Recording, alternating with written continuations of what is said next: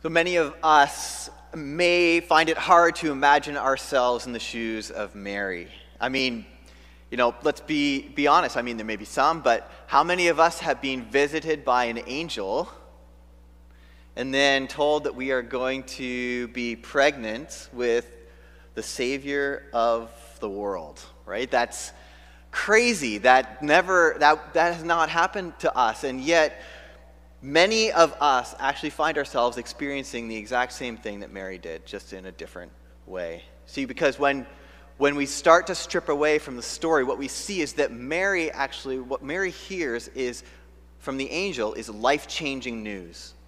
Mary hears life-changing news. Now, do you remember, some of you may, when Martin Luther King Jr. gave his I Have a Dream speech? Or when you saw photos for the first time from the Pathfinder when it landed on the moon? Or the moment that Jose Bautista hit the home run and performed the legendary bat flip? We hear world-changing news every day, don't we? It seems like that's sped up considerably in the last 9 months of our lives too. And how do we respond to it, right? Happy with the bat flip, blown away by the photos of Mars, convicted or empowered by MLK's speech. We hear news all the time and we respond to it all the time. But even more like Mary, we don't just receive world-changing news, we receive life-changing news. We receive news that touches us as individuals or as families all the time in our lives. Some more meaningful or notable than others, right? That volleyball coach that calls you over and tells you that you're cut from the team. It's life-altering news. Or the letter from the university that tells you that you've been accepted into that program that you really wanted to get accepted into. It was the top school in your application portfolio. Or the phone call from your son or daughter telling you that they got engaged. Or the doctor that says you have to wear a cast for the next 9 weeks. Or an angel showing up on your front door telling you you're going to be pregnant with the Savior of the world. See, whether you're 66 or 6, we all receive news. We all receive life-altering, life-changing news. One Christian author I was reading this week put it like this. He said, no matter what precautions we take, no matter how well we have managed to put together a good life for ourselves, no matter how hard we've worked to be healthy, wealthy, comfortable, with friends and family and a successful career, something will inevitably ruin it. It's going to happen. And so when we come to this, the key question for us is, how can we respond like Mary? That when something, news, life-changing news, comes to her, that she responds in a way that goes contrary to what we would think. When something seems to ruin her life, she responds with submission and trust. See, Mary is someone who had the rug of her life pulled out from under her, and she found the ability to respond to the news in a way that made her sing. Right? We didn't read it in this passage, but in the passage that follows, when she goes and visits Elizabeth, she responds with the Magnificat. Right? My soul magnifies the Lord after hearing this life-changing news. How does she do it? How can she help us when we hear life-changing, life-challenging, life-altering news? And so 2 points this morning. Maybe it'll be shorter. Who knows? 2 points are the message of the angel and the response of Mary. And so let's first look at the message of the angel, because the angel brings both challenging news, that it challenges Mary's story, and it also invites Mary into something bigger. So from the surface, as we read this passage, we think to ourselves, this is a great news for Mary. I mean, who wouldn't want to have a visit from an angel, to be told that you're going to be pregnant with God's son, the mother of a king? There's so much king language in this passage. King, a king who reigns forever. This is good news, right? Except one major roadblock. See, we often read this passage with our Western glasses on. And so we have to take them off, and we have to see that in those days, betrothed women like Mary were not in their 20s and 30s like they normally are today, but were 12 or 13 years old, so barely in high school. Mary's life, in our way of thinking, is just getting started. The dreams of her life are just beginning to be formed in her mind, and then an angel shows up and brings her hopes and dreams to a screeching halt, because when a woman was engaged, they were expected to be faithful as if they were married. And so when the angel shows up and tells Mary that she's going to give birth to a son as a virgin, she can see the headlines. She can see how people are going to respond. Everybody's going to know what happened. It's not going to be a secret. And the only two outcomes would be either Mary and Joseph get a divorce, or Mary is seen as unfaithful to Joseph if they stay together. Those are the only two outcomes that she sees. And both outcomes hit Mary the hardest, right? Because the least that would happen is her and Joseph would split up. But then Mary would be labeled forever. In a culture, an honor-shame culture, she would be labeled as unfaithful. She would lose her future protection, having a husband, and she would be left without any hope. That's best case scenario. Worst case scenario is that they drag her out of town and stone her. See, this is difficult news for Mary to receive. How could the angel show up and say this to her? It seems unfair, doesn't it? Her life is over before it started. Why couldn't the angel just show up to somebody who was already married? I can imagine that Mary's idea of the good life was not for her to be pregnant on her wedding day, was not to lose all social reputation, was not to eventually have a boy that would not be like other boys, that would be teaching crazy radical things, that would have the highest in authority in Jerusalem get really upset and angry at him, and eventually have Mary watch her son being crucified on a Roman cross. Doesn't that sound like the good life? But this message, though it challenges Mary's idea of the good life, what Mary and Joseph may have been dreaming about as they lay underneath the stars together, thinking about their life together, that challenges this. But it's also a challenge that goes to each person because it's the essence of the gospel. This is a challenge that comes to each one of us. Jesus said once, to save your life, you have to lose it. There is a challenge that comes with the gospel. And so when we find ourselves challenged like Mary, when we receive life-altering news, we may feel like saying things to God like, how dare you? How could you let this happen to me? This doesn't fit with my idea of how my life should go. Or another way we could respond is, how could a loving God let this happen to me? If God is allowing this to happen in my life, he must not love me. He must not care for me. He must not be powerful enough to do something about it. Now notice that this response isn't off the table for Mary. What's fascinating is that she is given space to be real with the angel, to process her questions and her doubts.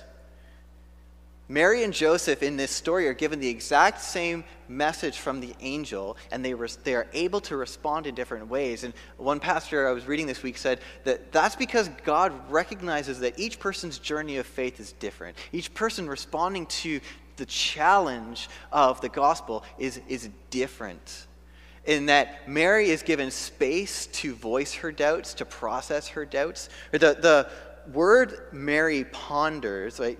Mary pondered these things. Mary wondered about these things. Mary questioned these things. That word in the Greek is a very rational word. It's a math word. It means to add things up. And so she's given space to do this by the angel. She's not just expected to trust and just go along with things willy-nilly. She's given the space to question and to process the doubts of this challenge, this message from God. We often forget that the opposite of faith is not doubt. Right? The opposite of faith is unbelief. And often, doubt can be a way that God uses to deepen our faith. We think about C.S. Lewis, went through time of serious doubt. Jonathan Edwards, one of the greatest American theologians, went through a time of processing doubts. We are all given space to do this in a way that drives us deeper. But when we hear life-changing news like Mary, and our idea of the good life is challenged, and we come up against the questions that pop up in our mind, what it uncovers for us is who our true God is. Who do we really trust to run things in our lives? Whose life are we living? And one illustration I heard a while back that exploded my mind and that challenges me to this day when I encounter life-changing, life-altering news goes like this. This pastor said, pulled a sheet of paper, grab one, because we'll need it for this. Okay, said, if the distance between the earth and the sun, think about that. We know where the sun is. Where's the sun? It's up. It's that way. Is the earth and the sun pretty far away? Yeah? Is 93 million miles, if that's equivalent to this sheet of paper. Okay, see that? Pretty small. Then the distance between the earth and the nearest star would be a stack of paper 70 feet high. About the roof of the church, maybe a little bit taller. A stack of, so this is the distance between the earth and the sun. The earth and the nearest star is a stack of paper to the height of this building.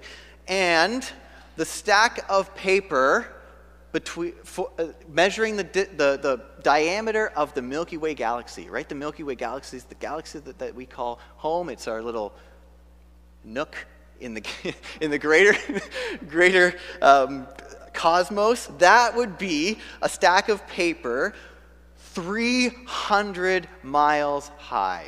That is wicked huge. It's hard to comprehend that number, isn't it? It's almost unfair for me to use this illustration, and I think that's the point. Right? When we think about how great and how big our universe is, and our universe is just a little nook in the rest of the cosmos, and we hear and we read about in Scripture, Hebrews 1:3, that says that Jesus Christ holds it all together with the one word of his power. It puts it in perspective. All right? Is God or you more qualified to run your life? Mary's encountering what each one of us encounters in our journey of faith. It's a trust question. Can we trust that God knows what he's doing even when we don't? When we can't see the outcome, can we trust that he knows what he's doing and that he is good? And this kind of gets at the heart of sin.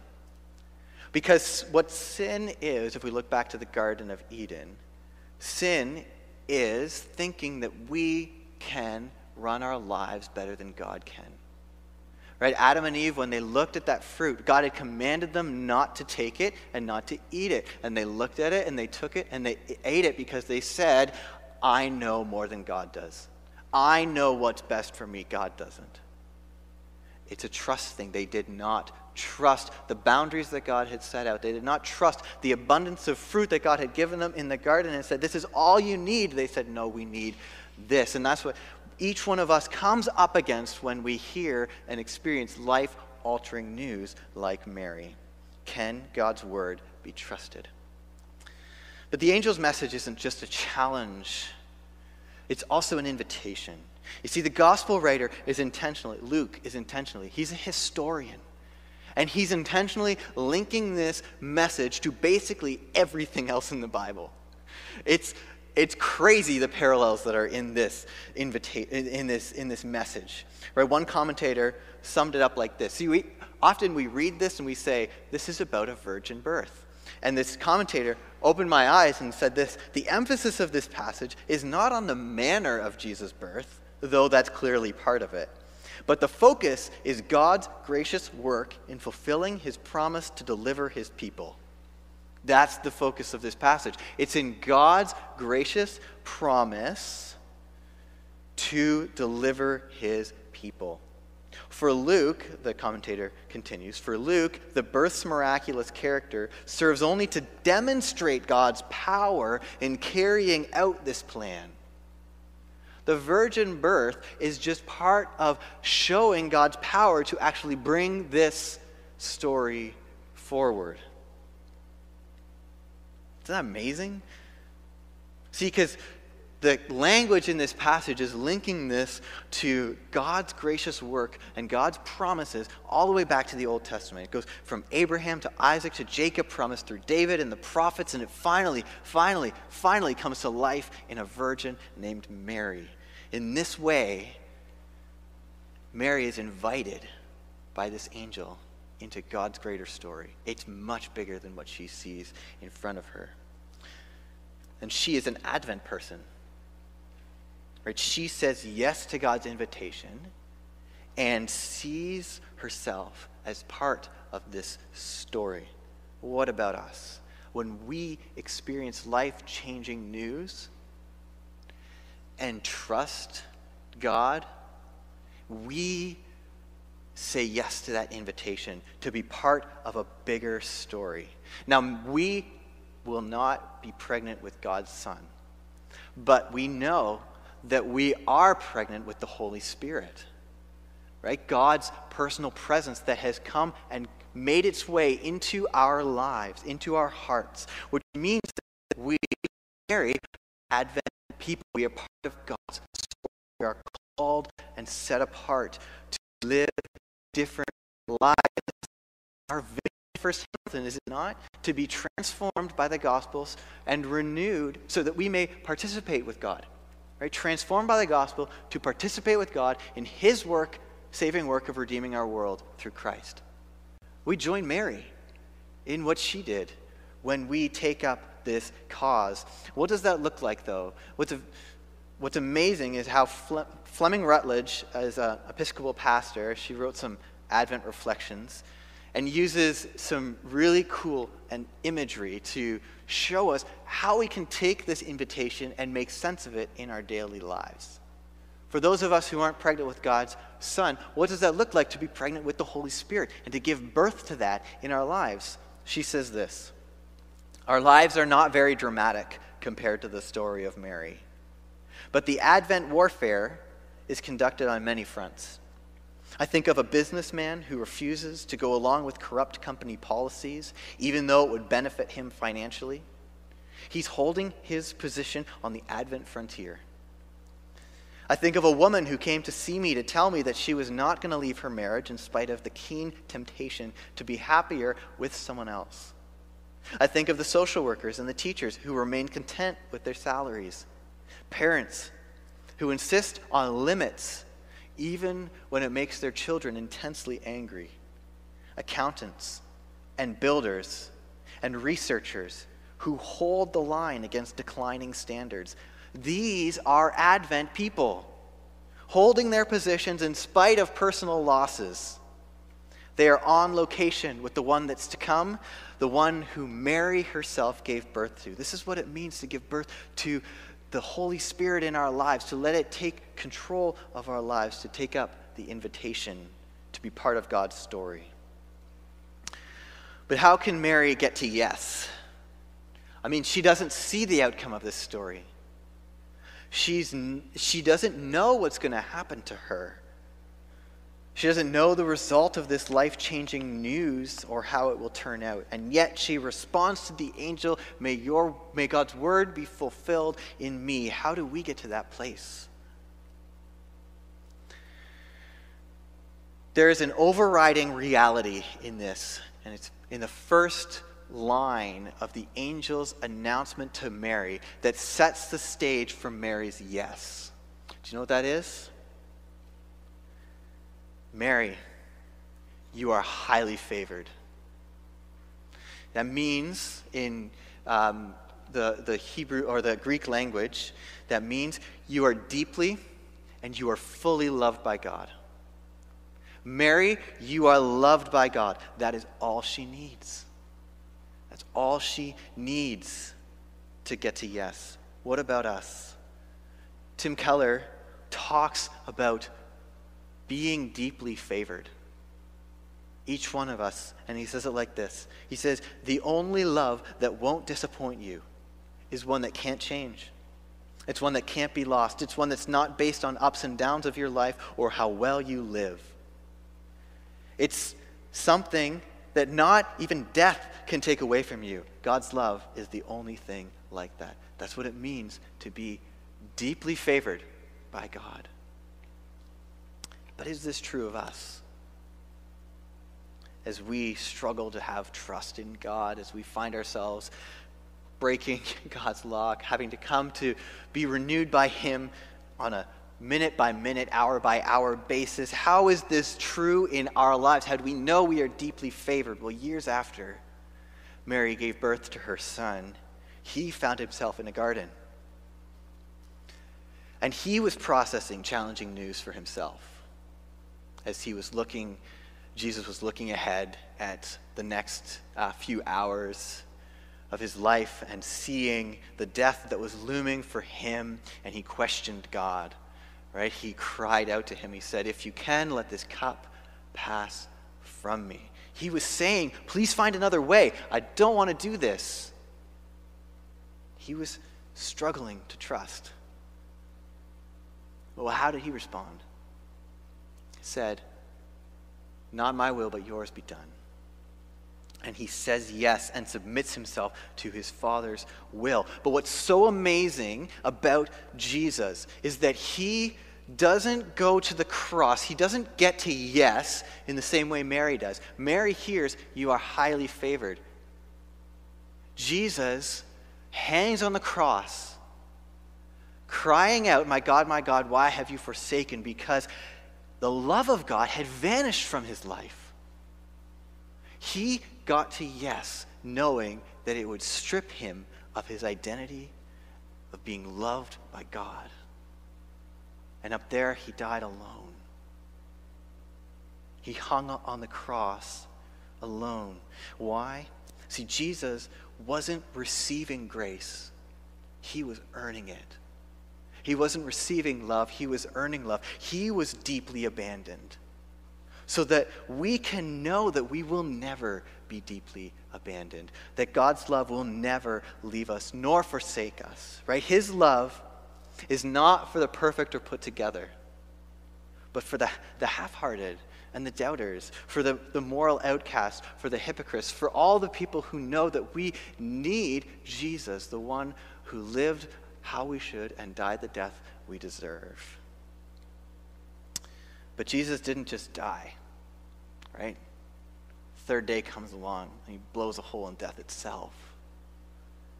And this means for us that, when we face life-challenging, life-altering news, no matter how challenging, no matter how hurt we find ourselves, no matter how hard it is to trust, we can know by looking at the cross, by looking at the resurrection, that our story does not end in death. All of us who trust and follow Jesus will follow him through death and into new life. That is a promise. That's the gospel. And it's here in front of us at this table. Table where we are challenged by Jesus because we have to come with our need. We receive the bread, we receive the cup only because we need it each day. We need his nourishment. We need his strength. We need to live by him only. It's our life. We need this table. But it's also an invitation because it unites us to him. It unites us to everyone who is a Christian, the body of Christ. We are united to each other in this table. We are a part of God's greater story, and we are sent by him from this place into the world. See, when we eat this bread and drink this cup, Jesus is challenging us, inviting us, and sending us as Advent people. And so may we become like Mary. Trust God. Trust that we're part of a bigger story. See that God's favor is upon us and stand our ground each and every day. Let's come to the table. Let's pray together. Father, this is good news. Even when we feel challenged, even when we feel like we're at the end of ourselves, we know that you give us the strength to get through. And not just to get through, Father, you give us the strength of new life in Christ. And so we come to this table knowing that we need it. Thank you for it. Father, as we are sent out into this world, we pray that we would see ourselves in the calling that you placed on our lives to be Advent people, to be people on the front lines, right? Giving birth to the Holy Spirit's fruit each and every day. Father, give us the strength to do this. It's hard, and we need your help. We need you to be with us. So please be with us this week. Thank you for Jesus. Amen.